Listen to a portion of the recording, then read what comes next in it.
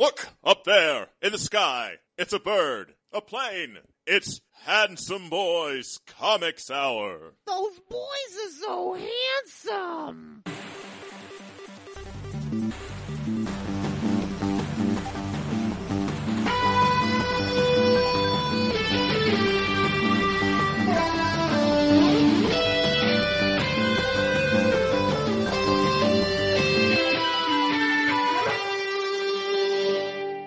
One cable. One Deadpool. One weekly discussion of comics and nerd culture. I'm your host, Robbie, literature geek and writer. And I'm your other host, Eric Z. Goodnight, professional artist and illustration nerd. And we are the Handsome Boys Comics Hour, your home for news, reviews, slightly antagonistic banter, and much, much more. This is episode 147. Is that the I just hear animated X-Men cartoon cable. It works well enough for me. I can't do Ryan Reynolds? Yeah, I can't do a Ryan Reynolds voice. He doesn't. Yeah, it's hard to. He's very nasally. He is. Yeah. And I'm very not nasally. No, you're the opposite of that. Yes, I have like 2 or 3 chest voices. Can you oscillate? I'm not even sure what that means in this context. I'm gonna pretend you didn't say it. Between the 3 different ones. Moving right along.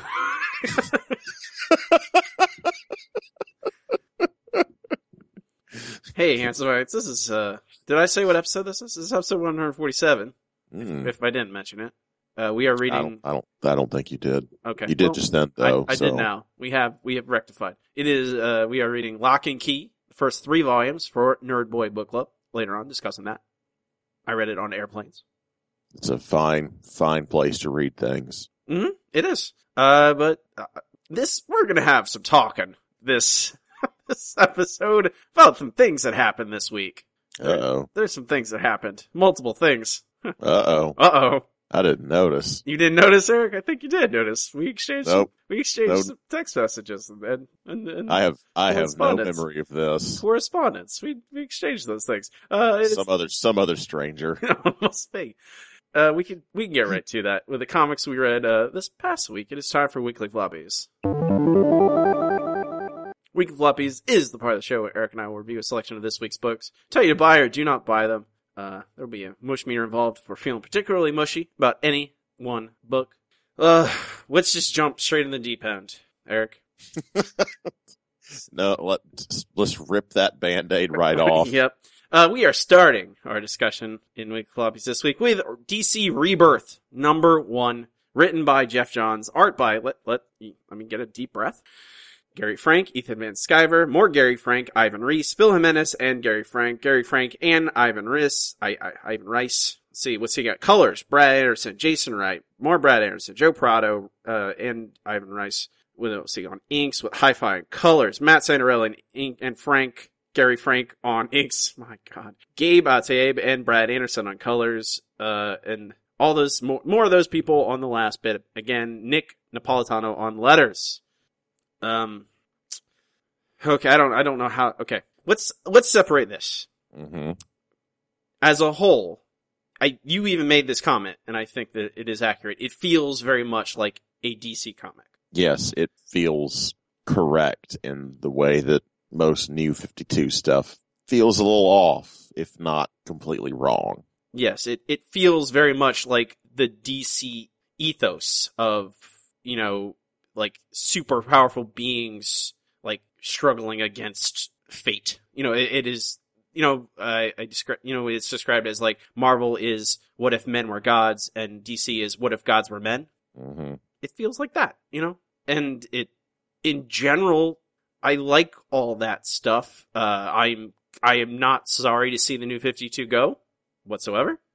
Yeah. The bad far outweighs the good.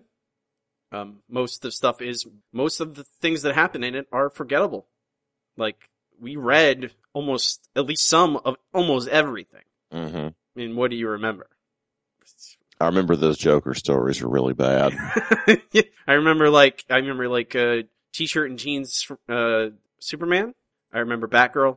Batgirl, that whole little enclave, that clique of, hipster comic book artists were definitely the high point of the New 52. I think Batgirl probably is the biggest achievement. I mean, you can't forget Gotham Academy. And, Gotham Academy is also very good. You know, there's a couple of little Midnighter. We enjoyed little Midnighter. gems like that. Midnighter, yes. But this feels much like the DC I grew up with. All of that I enjoyed, and I like its direction. Would you agree, Eric? Mm-hmm. The other thing, the other half. You are dancing around it. This is I don't know. This has been all over the internet. So even if you haven't read this book, I don't know how you've missed it, but it is I remember it was leaked on Reddit and I sent it to you and you were like, "Oh, you're funny. This is the worst idea ever." What were you thinking in that moment? I was thinking, "Oh, that makes sense. That is the stupidest thing." And I've seen people react like, "Oh, that's awesome." Yeah. I disagree. Yes. I disagree. Do you want to say what you disagree with for those who have not read it and are living under rocks? It is not, I don't know. You can certainly, from what you see, you can basically extrapolate that the New 52 is a product of Dr. Manhattan's imagination.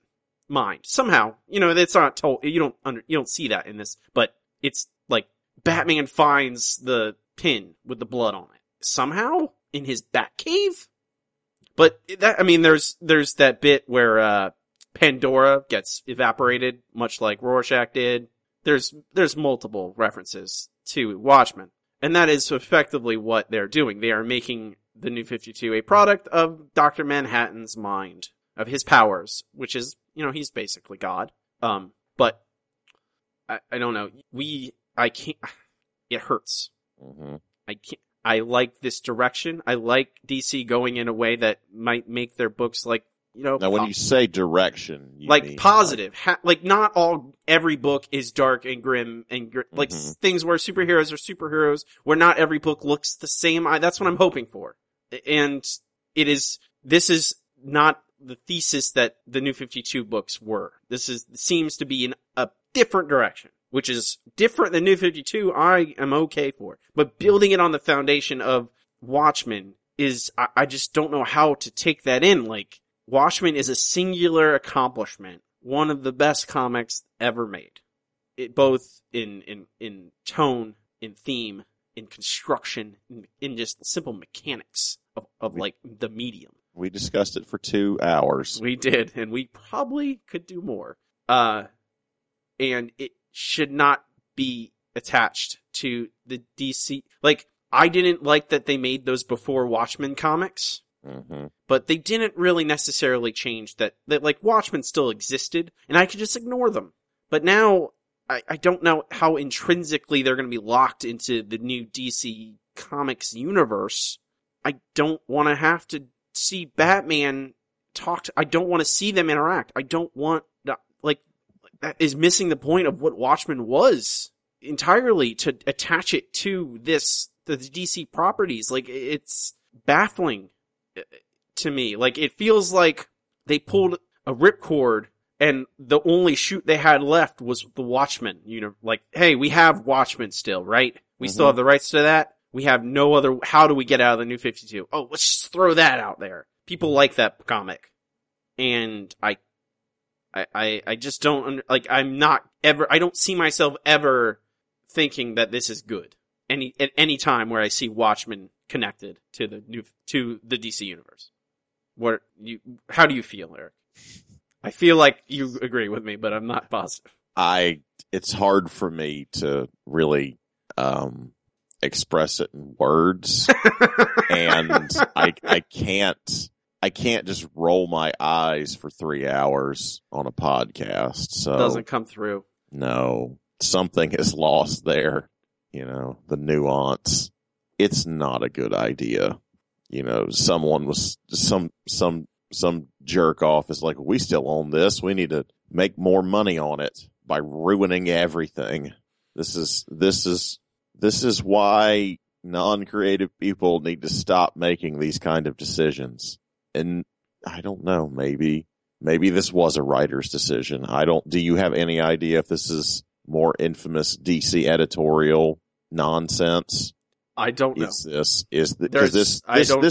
This feels like an executive decision. You know, this is sitting around. We don't like New 52. We want to end it. We want to incorporate these characters to try and start, you know, making money on this property. I don't know. The inclusion of Midnighter and Wildstorm is fun. Who knows what this is going to be? It will make so little sense. I'm sure at some point we'll be reading the Dr. Manhattan versus Superman comic. Oh, Yep. I can't. It just, you don't need to, this didn't need to happen. And I don't know about the editorial thing. I have no idea. Jeff Johns wrote this comic. Mm-hmm. Where I'm kind of ambivalent towards Jeff Johns in general. He's okay. He's talented, but most of the stuff he writes I don't really enjoy personally, but he's, you know, a lot of people like him, and he's a skilled comic book writer. You know, he can put together a comic book well. I don't know if someone went to him and said, okay, we need to reboot New 52. It's obviously on its last legs, but we want you to include Watchmen properties in there. And this, I mean, if someone told me this is probably exactly what I would include. You know, I'd go, Dr. Manhattan did it. Mm-hmm. I find myself already thinking like, okay, can I enjoy a DC universe where maybe the comics and the universe is a better thing? You know, a more positive direction, less Superman with no trunks and, you know, like, I don't know, like a happier DC universe, less maimings. Can I like compartmentalize the Watchmen stuff away from it? We will see how it goes. Yeah. How they fare with it. Yeah. Work in progress, I guess, but are you a buy on this? Yeah, that's hard. That's hard for me to say. Yes. Because I think like this is kind of the book that you probably need to read it. You know, this is you need to spend $5 on a train wreck. It was only $3. Oh, was it $3? Strangely, this is another thing they announced this week. It makes no sense at all. This was $3, which is for 80 pages. You know, it's a huge book for $3. But the second printing is going to be $6. I don't know. That's really strange. Yeah, and it's also strange that the book that's supposedly like doing a soft reboot of your universe, and it's ostensibly going to bring in new readers, it begins with an editor's note that you need to read these 2 comics before you can even read this comic, which you don't need to read those comics. I got it without reading those comics. I think it's not that complicated. It's about Wally West. Wally West ain't in any other comics. I'm a buy. I'll say I'm a buy. Yeah. That's about where I'm at. I can't even throw any mush in it because I just think you need to read it. You need to witness it. You need to buy this book and be sad like I am. Okay. So that's a double buy on Rebirth number 1. The saddest double buy you'll ever hear. Maybe the Watchmen stuff will just quickly get blown away and then we'll just get good DC comics. I think you're really giving DC too much credit. Come on, you can do it right here. We're going to see 12 new titles based on Watchmen characters where they all fight Superman. Are you trying to make me cry? Yes. You really do sound sad. That's so depressing. Okay, our next crazy they're going to lock the comedian in the negative zone. Stop, please. It's really, I don't. It's so, the thought of that, those words in sequence makes me angry. I can't. It should. It really should. It's gross. Like when I read that leak, I was like, this is horrible. This is a terrible idea. Of course they're going to do it. There was no doubt in my mind that it was that accurate. Was a true thing. Oh yeah. I was like, this is absolutely true. There is zero chance that this is not happening. And then there it was. There's that panel of Batman. That's stupid. That's the Oh, okay. No, it's awful. Okay. Our next book is another thing that blew up on the internet, stupidly. We'll talk about. It's the correct way to describe it. Steve Rogers, Captain America, #1, written by Nick Spencer, art by Jesus Saez, one or the other. Letters by Joe Carmagna. Again, if you have not been paying attention to comic books for the past week or so, I think that's the only, like you've been living in a cave, I think that's the only way you would have missed the explosion of anger, mostly, about how people are so unhappy. Hilariously so. Yeah, okay, so, this is Steve Rogers, young again, de-aged by Kobik. Yeah, still a bad name. I don't know why Sharon Carter now looks like she's 65 or so. Like that, she's older, but she's not that old, is she? She doesn't look 65. I don't know. She looks like she's 50. Yeah, in which I thought she was like 30 something. So who is she? Sharon Carter. Sharon Carter. His girlfriend. Okay. I didn't think she was. I mean, I got that it was his girlfriend. I don't think I've read any books with this relationship, and if I did, I just completely ignored it. Well, Captain America loves his country and his country first. Well, in the final page, this book in and of itself is well written and kind of for mostly is exploring how a terrorist becomes a terrorist. You know, that part with Red Skull at the rally and that speech that he gives. I am going to remember that for the rest of my life. That part gave me chills. It's really good. It's incredibly good. It feels like Donald Trump could be saying all that stuff. Yeah. I mean, I just want to, I'm sure there's a lot of research that went into that. It's like, this is a really well done comic. It is. It's thoroughly, thoroughly good. It ends. And I agree with you. I think that should be said first. This is a good comic. It ends with Captain America saying, "Hail Hydra." And looking angry and mean. Many people got very angry that I don't know if they've ever read it. I don't think most people are angry are reading these comic books. No, I am almost positive that no one is reading this book, that people are just making memes about it. Which are funny. I laugh my ass off at those memes. Did you see the one with Terry Bogard that I shared? I did. So I don't care if you're okay. I think all the memes are very good. They're quite funny. I think that time travel theory, I have reread it since I was told, and it makes a lot of sense because of the lady's name. The Hydra lady in the past has the name Sin in her name, and I'm inclined to believe that is what is happening. And it's just, but even before I got that clued into me, there's a million ways. People like the other thing that was posted this week is like panels from like 60s Cap comics with him like saluting Red Skull back in the day. Yep. And yeah, it's not like that crazy. Like there's either he could be brainwashed or he could be trying to secretly be a part, like get secret himself inside the org. Like there's a billion different ways. It is like we kind of cautioned against judging a comic book before it has established itself really what's going on last week. And the comic book I don't really, in the Civil War II thing, which I don't really want to like, but can at least appreciate the skill. But this is one issue of a really well written comic book that I just don't understand the anger. Like I think honestly it just became the headline and then people just got angry about, like it was like a encapsulated statement that now Captain America is a Hydra agent. I'm like, well, no,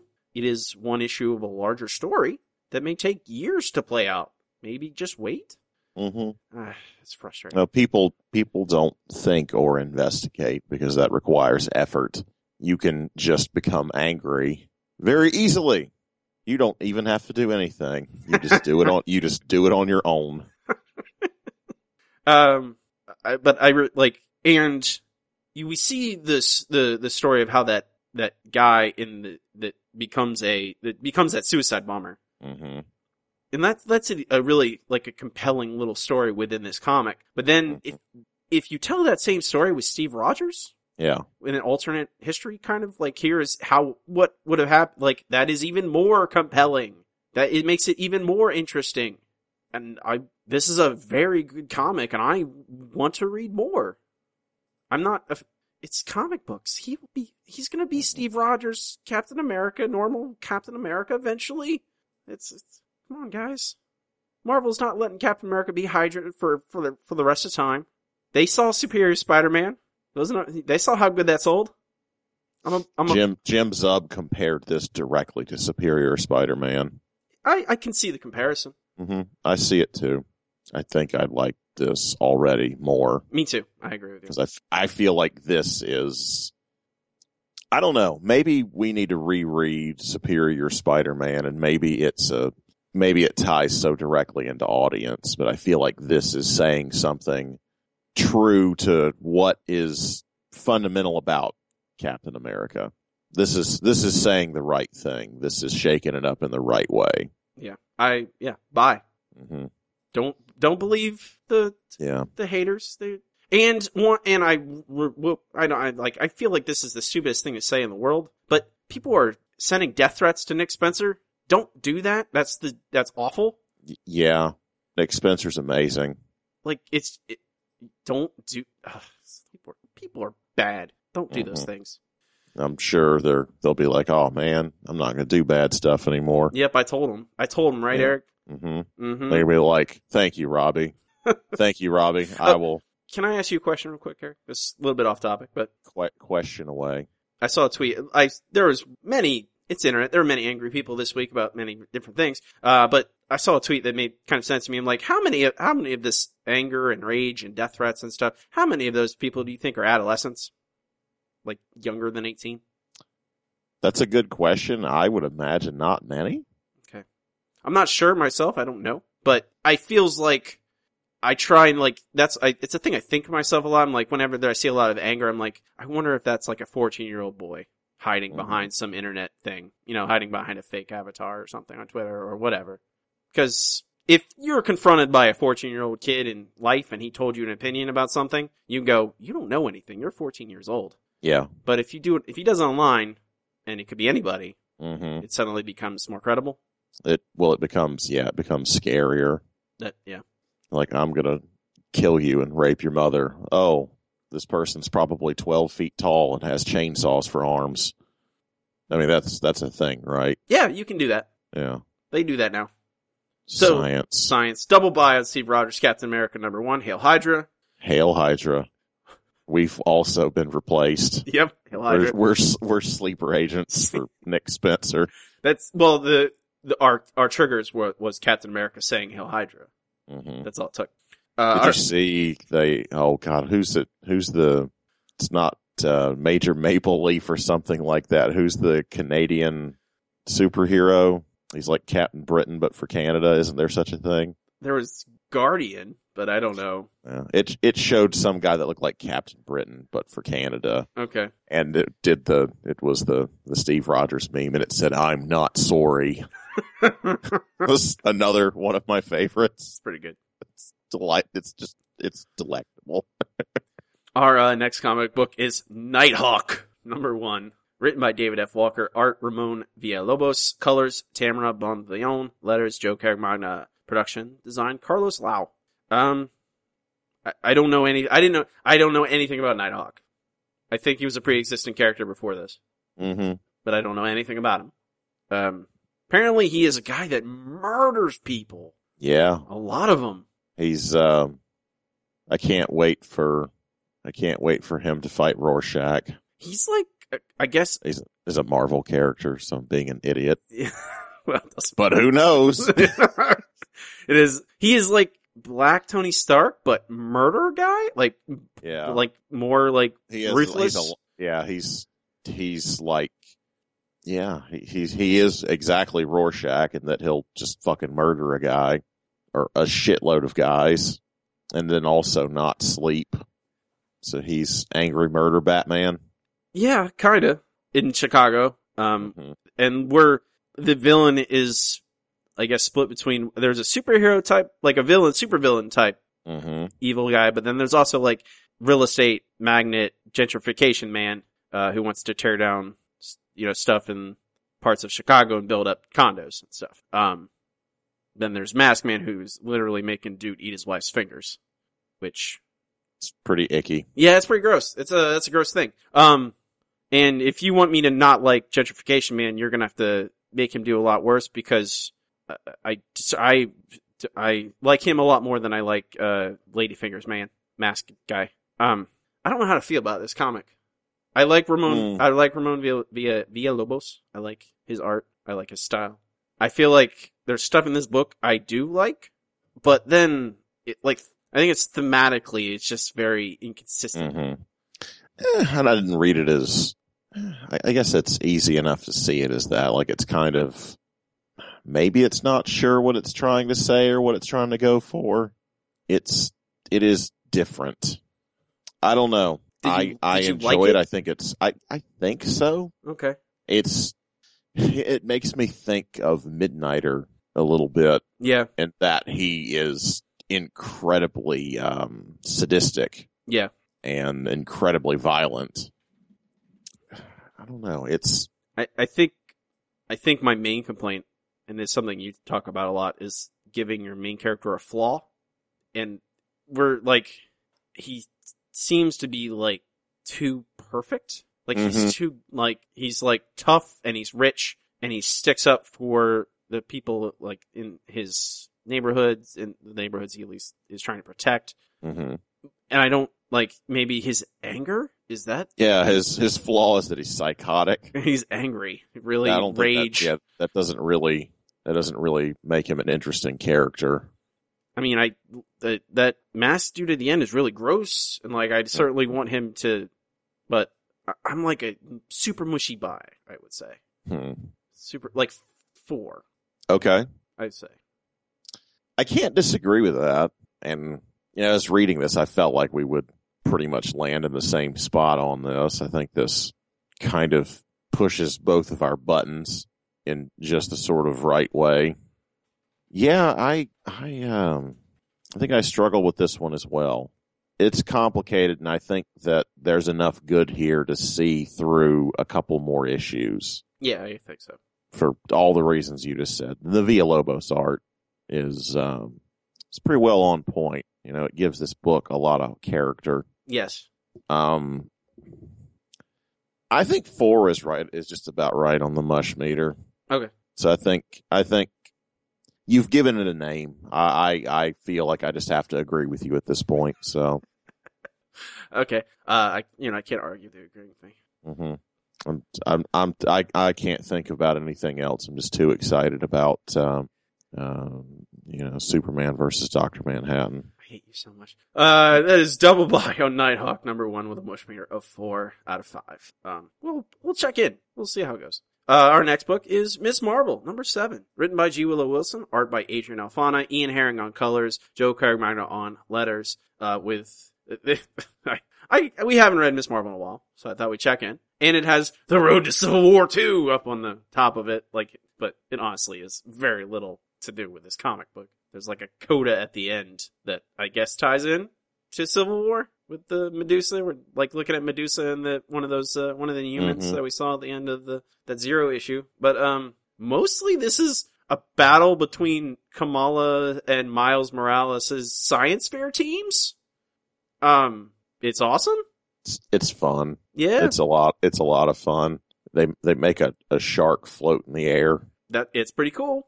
They do that. And this is and I picked a good issue, I guess, for us to jump back in because, with Alphona on art, he hasn't been doing the art for this, I guess, in the last few issues, but he is, when I think of Miss Marvel, his art is what I think of. And just the shark in a bubble and Sky Shark, we should get the name. It's important. And then you would think that maybe if these high school students are like solving the world's energy problems, maybe we could get some of that to the necessary people. energy crises are not really what they dwell on in comics much. Oh, that's true. It's more about, like, Yeah. Miles and Kamala, like, kind of looking at each other with, like angry, but, like, star eyes at the same time. Those knowing glances. Yeah. I don't know, like, I think it's understood that you should buy every issue of Miss Marvel. But it's still good. It's still really, like, it is like a little tiny, like, what was it, bottle story. It's, self-contained, one shot. If you're looking for a tie into Civil War, you don't need to read this. That's not like that. There's almost nothing about it in here, but the issue itself is very fun. So I don't know, buy seems just dumb, but yeah, buy this, of course. I like that what's his name is still dating the blue-haired chubby girl. Yeah. She acts exactly like every girl that I've ever known that, like, looks like that. I don't know. She hugs him and she goes, meep. I did. Yes. That's really good. Yeah. No one should buy or read, anything with Kamala Khan on it. Hail Hydra. This book is amazing. You should definitely read it. You should definitely read it. Yeah, Double by Ms. Marvel number 7. Finally, our last book is Fear and Loathing in Las Vegas. Hunter S. Thompson's Fear and Loathing in Las Vegas number 1, adapted by Troy Little, designed by Troy Little, Chris Ross, and Robbie Robbins. Proofreading by Zach Boone, edited by Ted Adams and Denton J. Tipton. But it's Troy Little for the most part. Have you seen that? Have you seen this movie? I have seen this movie. Have you read the book? I have not. I kind of want to after reading this. Have you read any Hunter S. Thompson? I had a copy of some of his sports writing, of all things. It's one of the last books he did before he killed himself. I started reading, I don't know, a couple of years before he killed himself. I don't know. He is an interesting person. I think the best part of Hunter S. Thompson is his inspiration for Spider Jerusalem. Yeah. Yes. But I do like the way he writes, and he has an interesting character. I kind of hate the cult of personality of people that are obsessed with him, particularly since he's been dead for so long. It's a little annoying, people that are, I don't know, like, draw a picture of Hunter S. Thompson. It's like being obsessed with Kerouac or something. You know what I mean? I know that I was a lit major. Yeah. I have met those people. Well, I mean, I think all of us have. That's true. They're a little insufferable. I think this is a very, like, honestly, this is the perfect, like, if you're gonna adapt a novel or into a comic, this is kind of the perfect thing to do. Yeah, every character in it is a cartoon character. Yes, exactly, and you can, and with all the hallucinogenic drugs and, like, the colorful kind of the way Hunter S. Thompson wrote and described things, and this is a story you can easily make into a good comic book. It's really, really, I don't know. I hesitate to call it fun. But it's fun, I guess. I don't know what other word to use. It's about these two maniacs, like, doing drugs and just going, like, doing insane things and losing their minds. But it, like, the comic looks really nice. And it tells the story really well. I don't know. I'm a buy. This is a real, like, I would like the trade of this to own. Yeah. It's, I liked it way more than I thought I was going to. Yeah, same here. This is, it's charming and well drawn and fun and manages not to be insufferable. I mean, I really do like the way Hunter Thompson writes. He really did. I don't know. He was an interesting person. He's certainly that. Yeah. No two ways about that. So double buy. Yeah, Fear and Loathing in Las Vegas number 1. Surprisingly enough, I did not read anything else this week. Quitter. I did read other things, but it was not a comic book. Is that a segue? Not, well, I mean... Do I detect a segue? I was going to ask if you had read any other comics this week. That answer is, I think, no. Okay. You think? I read 100,000 other comics this week. Whoa! Hail Hydra. That would be the title of this episode if we still did that. It would definitely be Hail Hydra. But yeah, we can. It's a good enough segue. We can move on to our next segment. It's time for checking in. Checking in is the part of the show where Eric and I will talk about what we've been up to during the week. You know, if we've read anything, played anything, seen anything, all those things. You want to? What you got, Eric? Or you want me to go first? It doesn't matter to me. What you got then? I can go. Well, I went to a little thing called MegaCon. Oh! Mega Convention. Mega Convention. How was that? It was fun. You know, I got to... What day did you go? Saturday? I went Saturday.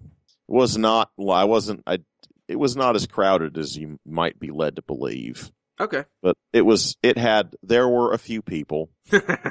I got to meet a lot of really neat artists.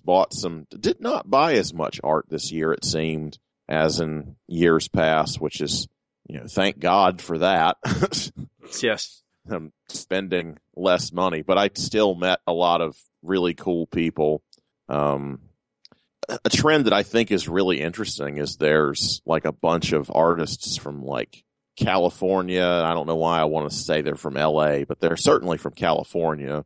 And they traveled up together. The one that I remember meeting specifically, I haven't done the homework of Googling and following all these people, but I do remember Justin Orr, very well.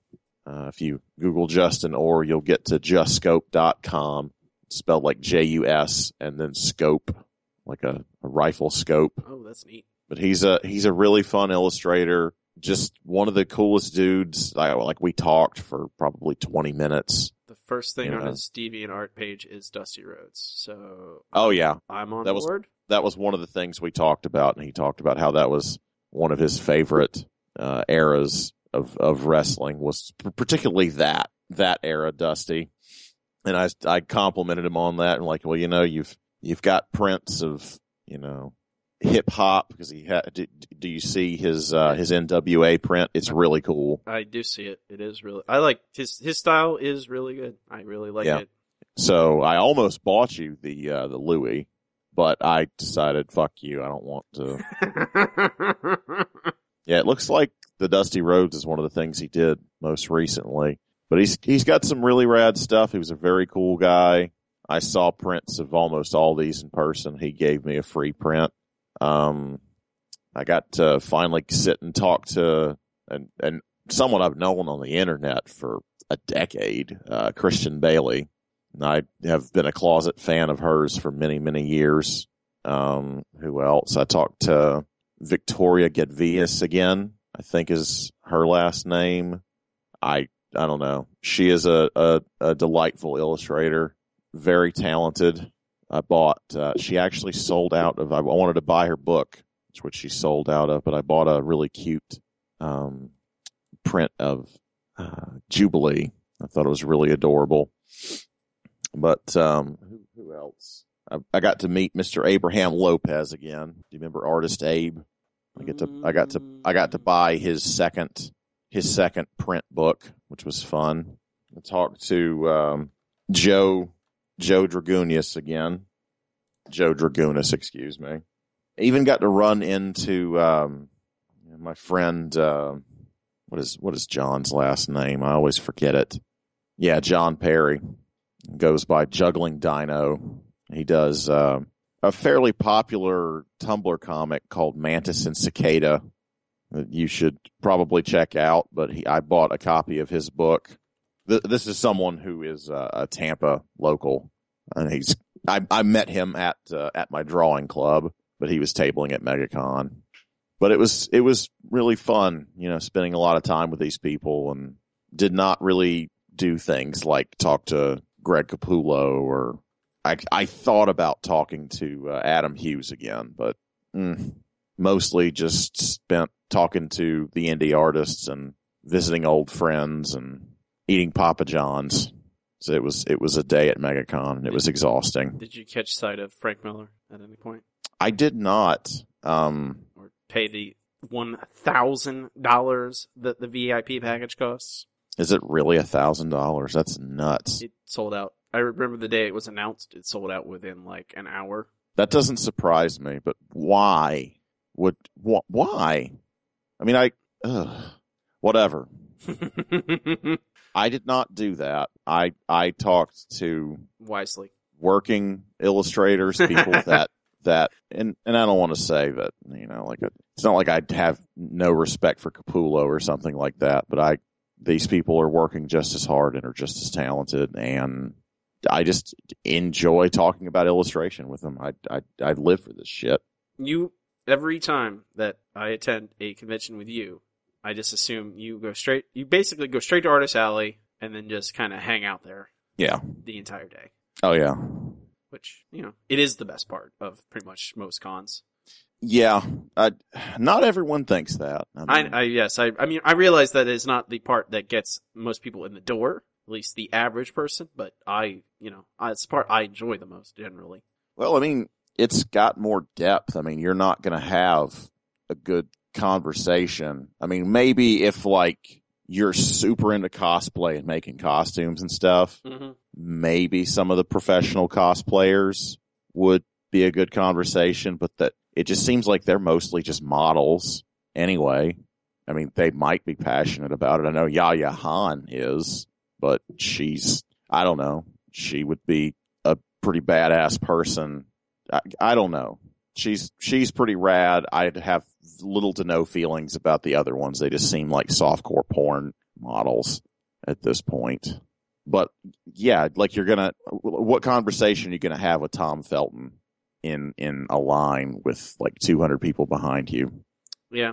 It's not a great experience. No, it would have to. That's the list of celebrities that I could meet that would mean something to me it's a very small list. Mm-hmm. And they're very rarely at the comic book convention. Was one of them Hacksaw Jim Duggan? More than Tom Felton. More than Tom Felton. I mean, I have great nostalgia for like shouting "ho" whatever when I was a child at Hacksaw Jim Duggan and that big dumb goofball. He's certainly a big dumb goofball. But he was super nice, and I respect all the work he's done in his life way more than any of those people that are in the celebrities generally. All those Walking Dead actors or Harry Potter or whatever. The Doctors Who. Mm-hmm. Are you going to go to the Tampa Bay MegaCon, Eric?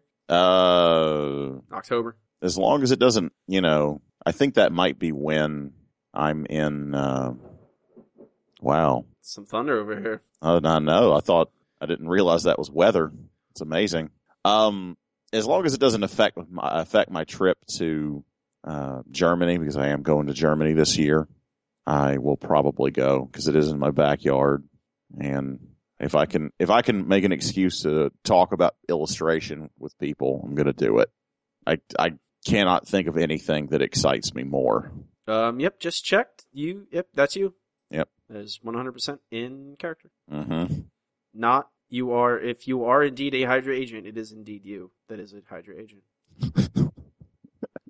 Hail Hydra.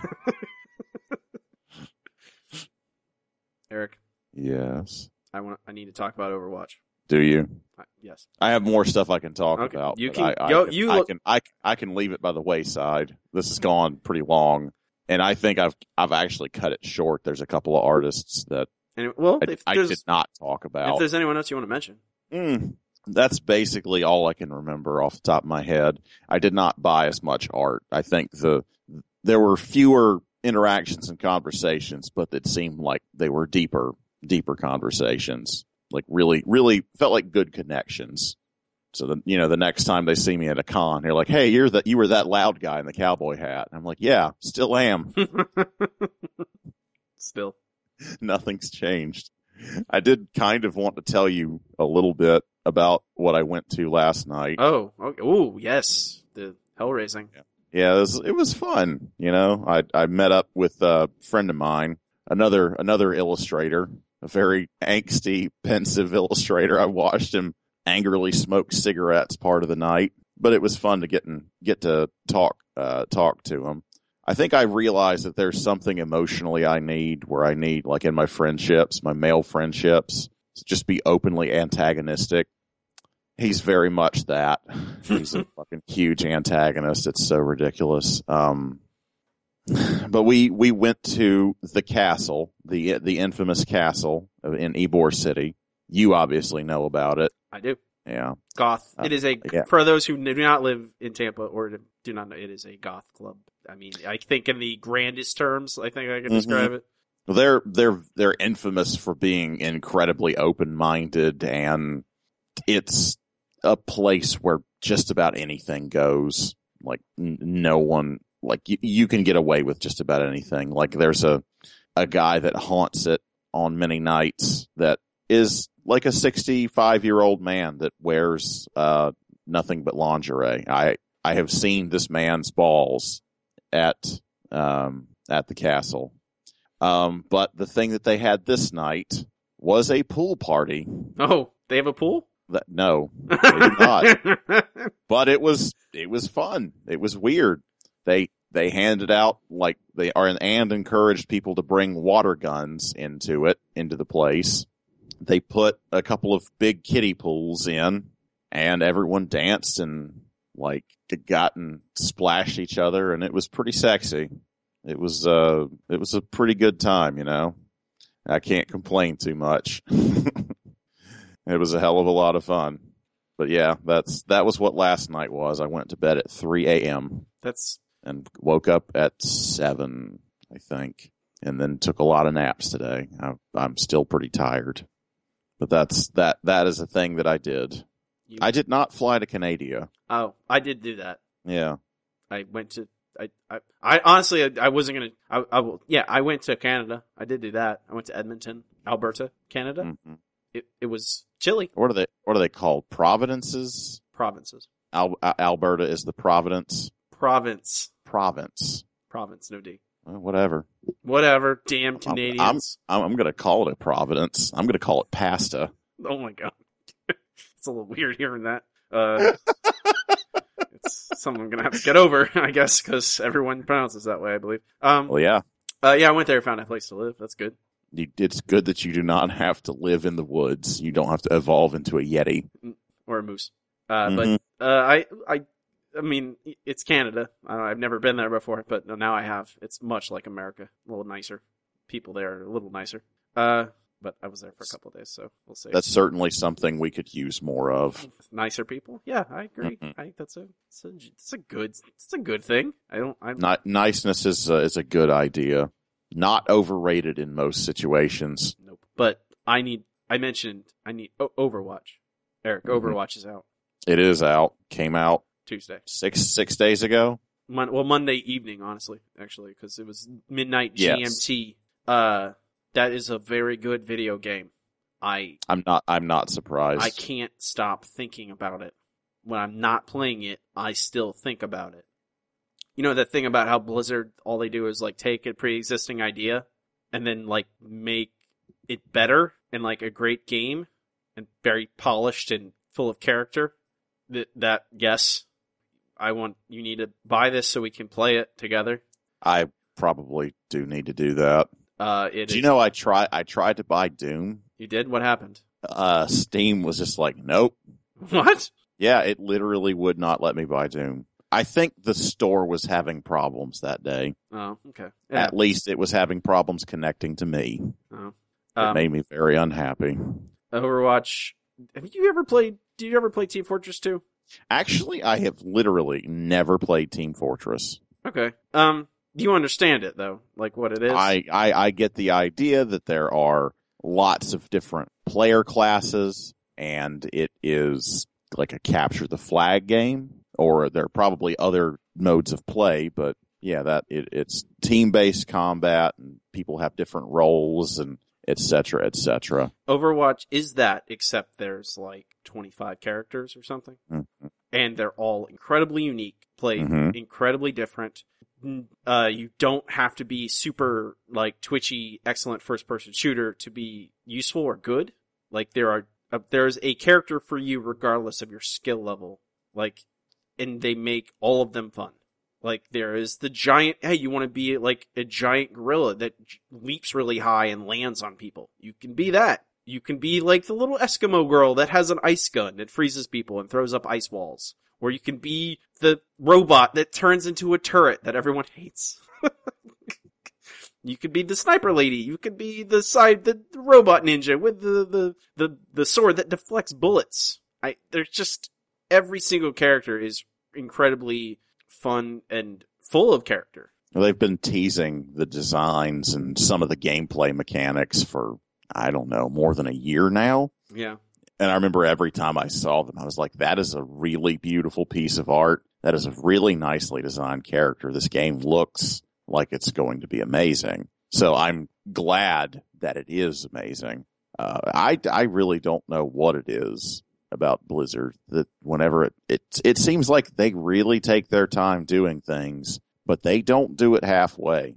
That they really think about this. Like, they were originally going to make this just like Heroes of the Storm and make it a free-to-play game where you buy characters. But in the development process, they decided to switch it to the older model of what it is now. Yeah.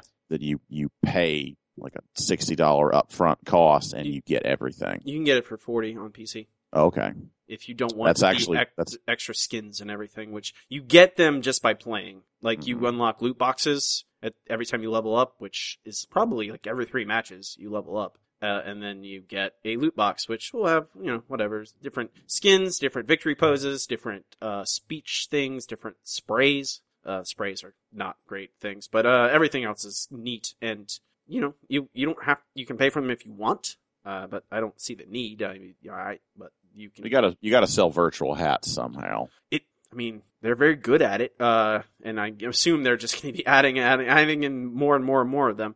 They're really good. The skins are. They look really cool. But you don't, like, I'm not a person to play multiplayer first-person shooters in particular. I haven't played a Call of Duty or a Halo in 10 years competitively. But this, I play competitively, and it's a lot of fun. And even when I lose, and it doesn't show negative stats, like, it only shows the positives. And you can't see people, like, it helps that the negativity and toxicity in a lot of multiplayer games, because even if someone's terrible, it's not like you see a ranking of, like, kill-death ratio and, oh, you're 9th, so you're bad. You just see, there's even plays of the game, which are great. And there's already a lot of memes based around the play of the game, but they're, like, the computer figures out, like, someone who did a cool thing and then shows the highlight at the end. And I've had it a couple times, and every time it's fun. Like, it's like, hey, I thought I did okay, but cool, I got featured. And every time you're like, hey, that was neat. Like, I like that part where that happened. I remember that part of the game. And there's a character for everybody. Even the support classes are fun. Like, they can make it's so good. It's such a good game. And you can get the PC for $40. The Origins edition is $60, which is on the consoles as well. But on PC, you can get it for $40. You just have to hunt through Blizzard's website a little bit. I think they want you to buy that $60 one. You should get it, Eric, and play with me. I will. I've already asked your brother. He did buy it, I thought. Did he? He said, last time I talked to him, he said he was waiting. Why would he wait? Loser. Said money. I also read another thing by Joe Hill aside from Locke Key. What a loser. I read a novel of his. I figured it just came out. I figured, reading Locke and Key, I kind of want to see what his novels are like. Yeah, I had a similar thought. And I was going to be on same thought. I don't know. I was on an airplane for 16 hours over the past 4 days, so I had time. And I haven't read his other novels, so I can't speak for all of them. But this one, the newest one, is called The Fireman. It is very similar to stuff his father writes. Which is not a negative to me. Stephen King, I really like pretty much everything he writes. But The Fireman it is like a sci-fi horror story. It is set in a small New England town. It is a post-apocalyptic, where there's kind of a spore, when you are infected by it, it makes you so that you can spontaneously combust. And you explode, basically, and fire. You become fire. And, then when it spreads, and then fires everywhere, and, disaster, and It's really good though. It's well written and like it's just uncanny like how both his father and his mother are similar kind of novelists, so I guess it shouldn't surprise me that he is good at it. But I don't know. A lot of people I follow on Facebook and a lot of my friends have read, like, they really like Joe Hill. I'm like, oh, I'll check it out. And like, I like it. It's a good book. It also has interesting things to say, like, about otherness and, like, tribalism, which is, I think, the coolest, like, the stuff I got the most out of was, like, the kind of what it says about people and about positivity and tribalism. And I'm not going to give away the plot, but it's a good book. You should read it if you have a chance. You out there? I am out there. You? Well, not you, just you, but the other people listening. Okay, they're probably not going to say anything. I was waiting. Have you read Stephen King, Eric? A little bit. I think it was mostly the Dark Tower series, which I never finished. But I get a pretty good sense from his movies and those books, what he writes, and I'm interested in talking about this Joe Hill comic because I think the parallels are quite obvious. Mm-hmm. We can do that right this very moment. We can move on to our final segment. It is time for Nerd Boy Book Club. Nerd Boy Book Club is a part of the show where Eric and I will assign a longer collected work and discuss it in depth like you would a book club. This week we are doing Locke Key, volumes 1 through 3 by Joe Hill and Gabriel Rodriguez. This came out, he had written one novel prior to this comic, and then worked on this comic. Through the first 3 volumes, what are your impressions, Eric? I have really enjoyed reading these. I think he does a lot of the things that Stephen King does well. It's like a good hooks, good likable characters, really good sense of suspense. Mm-hmm. They're good. They're enjoyable. I was really surprised given, I think the artwork is a little Steve Dillon-y, particularly in this first book, which I don't really like. I think, Steve Dillon is a good artist, but it lacks a lot of appeal, and this lacks appeal, particularly in the first book. But you really root for these kids. You really root for every character, and they're not like any sort of saccharine, like that. You find your own reasons for rooting for them, Yeah. They're complicated. And I like that. They're complicated and vulnerable. Yes, for sure. They are put through the ringer. Yeah. Especially the way the book starts. Mm-hmm. Yeah, that got my attention. With people, is their father being murdered, and what's the name of the oldest son? I never remember his name either. Tyler? Is it Tyler? I believe so. Tyler, Kinsey, and Bodie? Bode. It could be Bodie. Who knows? I know Bodie is Bode. Yeah, Bode or Bodie. Bodie's in that's Patrick Swayze's character in Point Break. It's Bodie. Wow. So I don't, but it's spelled differently, so that might be Bode. But their poor mother.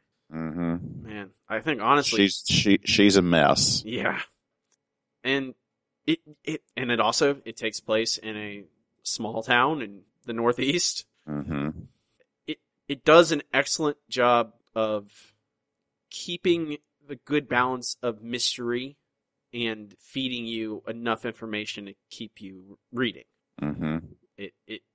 I think the thing I always immediately jump to is Lost. Like, you would get too much mystery and not enough good answers. And in this book, it does a good job, and you're like, okay, now I know that, but why is that? And like, as you uncover more and more and more, you still get more, there's more mystery there. And I never felt like the answers weren't there. Like, it feels like this place is real and realized. I never felt like the answers weren't there and he was making them up as he went along. Mm-hmm. I felt like the story is I'm uncovering it as I read. Well, I'm sure there is a computer in here that you have to type shit into. I don't think every I saw 108 minutes. I guess there is. There is a computer in this. Dodge doesn't know how to use it because he's been asleep, or it's been asleep. I guess It doesn't have it switches gender multiple times, so it's hard to say if it has a true gender. Yeah. Well, I mean, was originally a man. It was, and then it was a lady for a while, then back to a dude. Mm-hmm. Walk through the Tumblr door. Tumblr is my go-to joke now, I think. I was gonna, my next question was like, how do you like that storytelling, like that mechanic of like the keys and the doors? It is very much like, here, a clear, obvious metaphor, but I don't mind it, you know? It's mildly hokey, but I'm not too bothered by it. In particular, the head mind door. It creeps me out. Oh, God. Like when that thing keeps appearing on the back of their head, I'm just like, ugh. Well, I think that that is intentional. Opening up, it's a creepy thing. It is very much the most body horror part of this so far is the fact that, you know, you just pop off some tops of their head and then you can reach in and pull stuff out of it.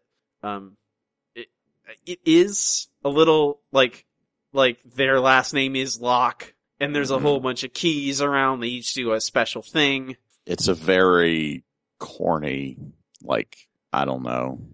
I guess you gotta call it something.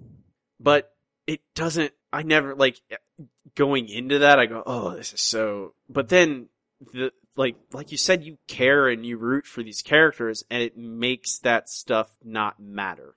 Mm-hmm. It makes the hokiness of the Lock and Key thing.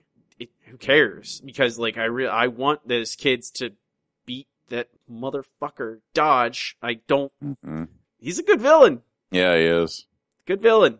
He has it's you want you slime ball. Oh, you're terrible. Oh, I hate you. But he's not perfect. You know, he's not some like perfect mastermind. Makes mistakes. And I like, you know, it's and the children as well, you know. They never, no one feels like a plot device. No, everyone feels, you know, it feels like the story is natural. I wonder what Joe Hill's relationship is with his father. I think this story, of course, I mean, being about, a lot of it is Ty's really complicated relationship with his father and him sort of living with that, or there's a piece of that there. It sort of makes me wonder. I think everybody has a little bit of dad stuff they're dealing with. I wonder about that. He purposefully chose a pseudonym so that he would not be compared to his father. Mm-hmm. And now here we are. Well, I mean, he knew it was inevitable. Oh, of course. So, but he became successful before it was publicly known. Mm-hmm. And I don't know. I don't really know what the relationship is. I see, you know, Stephen King on Twitter or Facebook congratulating us. You know, he's like, oh, you know, his book, The Fireman just went number 1 in the New York Times bestseller list, and he congratulated him on there. So, you know, Stephen King was not always a good person. Long history of addiction and psychosis through that because of cocaine addiction. So I don't know. You can see it a little bit in this thing. Do you think the art? You said it looks like Stevie Wonder in Volume 1. Do you agree? What do you think Volume 2 and 3? Do you think it progresses a little bit? I think it does improve. I mean, he's never been. It's never bad, but I think it's more appealing in 2 and 3, which I think is very important. That's really the big problem with Steve Dillon is his drawings just completely lack appeal. His people are hideous. Not badly drawn. It's a different thing entirely. Yes. They lack appeal. The man can draw. It's just bleh. And I think he gets away from, you know, he injects more appeal in as it goes on. I'm interested to see how he progresses through this series. Because it is very good. It's technically well drawn even from the first book, but I mean, I'm looking I'm looking in the middle of book 2, and it's getting quite full and rich and illustrative, and the characters look a lot less Dylan-y. But it's, I definitely enjoy it. What do you think about, Quentin Quire? I found myself becoming charmed by him. I forget who he is, but I know exactly who you mean. Yes. He is very Quentin Quire-y, isn't he? He is. When was this published? 2008 through 2013 was the last of it. Is it like set in the 90s? It's got a very 90s sort of look to it. Like the way he looks and the way, God, the girl with the dreads and the overalls. What's up with that? God, overalls are coming back. This is the worst. I think it's set in modern day. I just feel like it just omitted certain things. Are there any cell phones in this? I feel like there are. It'd be weird if there weren't, but I can't think of any scenes where, usually there uses a MacGuffin or something. It is maybe not a MacGuffin, but some device in a story. It is set in modern. It is in 2008. The story, because the past is 1988. The all that stuff that happens before. I guess that is true. I do remember the parents all were growing up in the 80s. That makes sense. I never even thought about, and it is very like, I don't know, maybe just it's the Northeast thing. Maybe. I don't know how kids in the Northeast dress, Massachusetts. What do you think about that battle between Giant Man and Shadow Guy? I thought that was fucking awesome. It was pretty good, yeah. As soon as it happened, I was like sitting in a comic shop, or not a coffee shop, and I was like, this is fucking awesome. Like getting visibly excited in public about something that I'm reading. It feels so dorky, but I'm like, yeah, this rules. Well, it's a very yeah, you get him! They finally get the upper hand against the Dodge and all the machinations and stuff for once, and you're just like, finally! That bastard. They finally win one against him. I don't know. It ties back, like, you like these characters, you want them to win. And I do you think it's just a product of, like, they've gone through hell, so you want them to be happy? Possibly. I think that's a part of it, but I don't know. I think that's a good thing. I don't like it never felt like they're being tortured for no reason. Mm-hmm. Man, it is really thundering. Yeah. On a night just like this. No, that's not good. The Watchmen somehow become part of the DC universe. Can't wait to see Locke Key versus Batman versus Superman. That'd be better. I'd be on board for that before I ever was with Dr. Manhattan. Missing the damn point. It's good old DC. This scene with them in the water is amazing. Yeah, it really is. So tense. It's so good. He does seem to have, I think he's got that sort of saccharine treatment of characters too, that it feels like this is going to end up, like they're going to have some bad shit happen to them. It feels like this is going to be like a happy ending, ultimately, in the very Stephen King sort of way. I was going to say, like, how about we make our predictions? Mm-hmm. And we'll see what happens. You say it's going to be, what do you mean by a Stephen King sort of way? My experience with Stephen King is almost schmaltzy. There's a resolution that in most situations gives you, even if it's a horror story, the people that you want to win end up winning. Right. Justice. Yeah. Like it's satisfying that way. I think that's what's going to happen. I would be really surprised if it did not. I think I agree with your prediction that they're going to see some awful stuff on the way, but they're ultimately going to be successful. But the ending of a lot of Stephen King stories are not necessarily that notion of the good wins. Like, I don't know. It's hard to get his career is now like 40 years long. So it's true. All I'm saying is he's not necessarily known for like cathartic, bittersweet endings to stories that, you know, Stephen King's worlds are worlds where good guys can win. I mean, I think like what I think of is the Shawshank Redemption or something like that.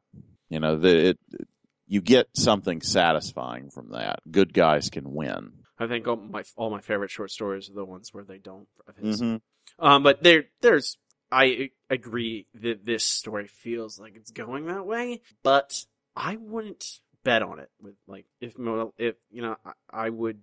There's, especially after reading The Fireman. I don't know. The Fireman, the end, it did end in a similar fashion, although there was certainly a price. Mm-hmm. I don't know. But I'm okay with that if it ended that way.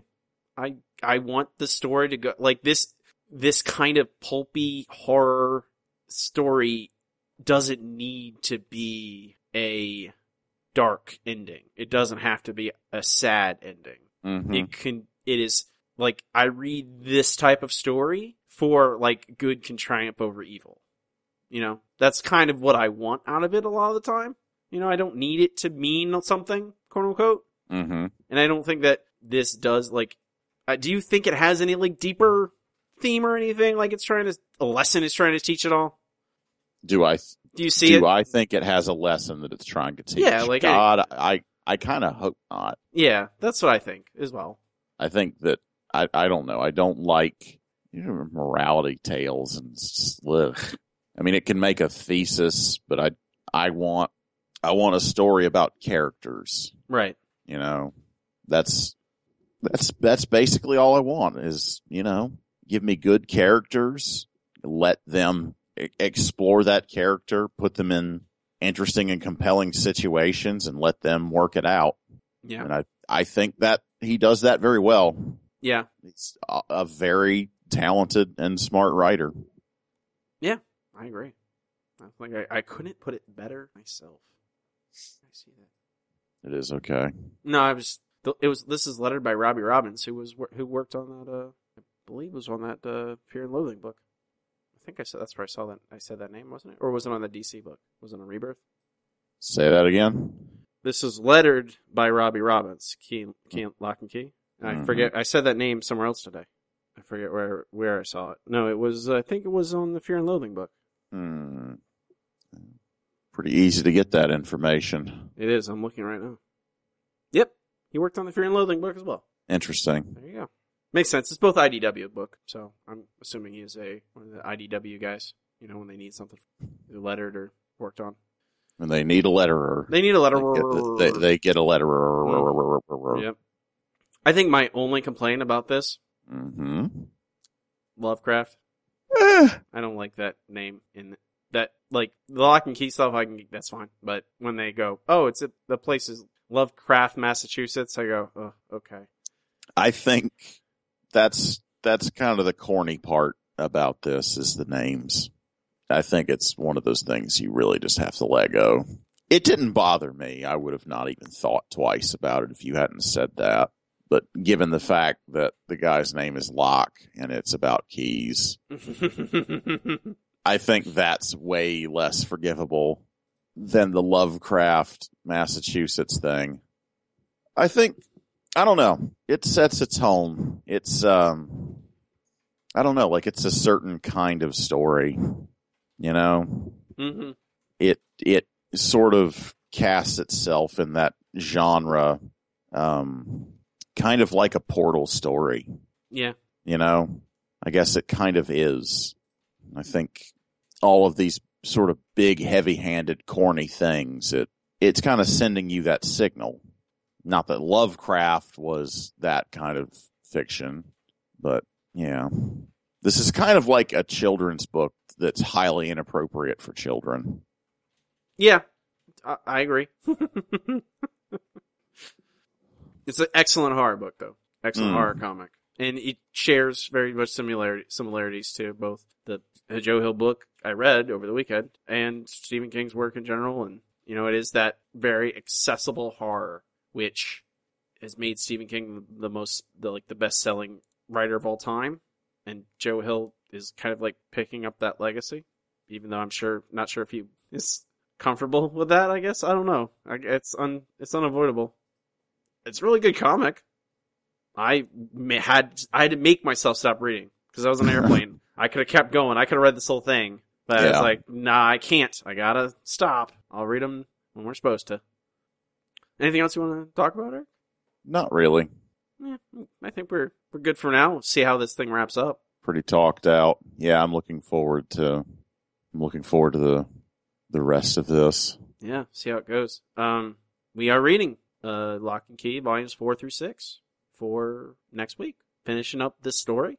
I'm excited. Eric's excited. You should be excited. I'm so excited.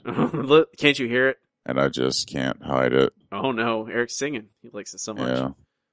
But read along with us next week. I think that'll do it for us. We are the Handsome Boys Comics Hour. You can find us at handsomeboyscomicshour.com. Find us on Facebook, facebook.com/handsomeboyscomicshour. Twitter at HBC Hour. Email us at handsomeboyscomics@gmail.com. You can also, of course, rate, review, and subscribe to us on iTunes or Google Play Music or Stitcher or pretty much anywhere. Like, you know, we're a podcast. You know how to find. You know how to do the thing with the thing you have. It really helps us out. Helps new people find the show. We really appreciate it. Just a couple moments of your time and give us 5 stars, subscribe, you know, all those good things.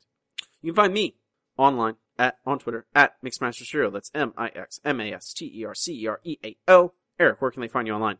You can see my portfolio by going to freewillunlimited.com. And you can see the other things I get up to online by going to ericzgoodnight.com. That includes my Instagram, where I'm known as Easy Goodnight, and my Twitter, where I'm at Mr. Bad Example, spelled MR Bad Example.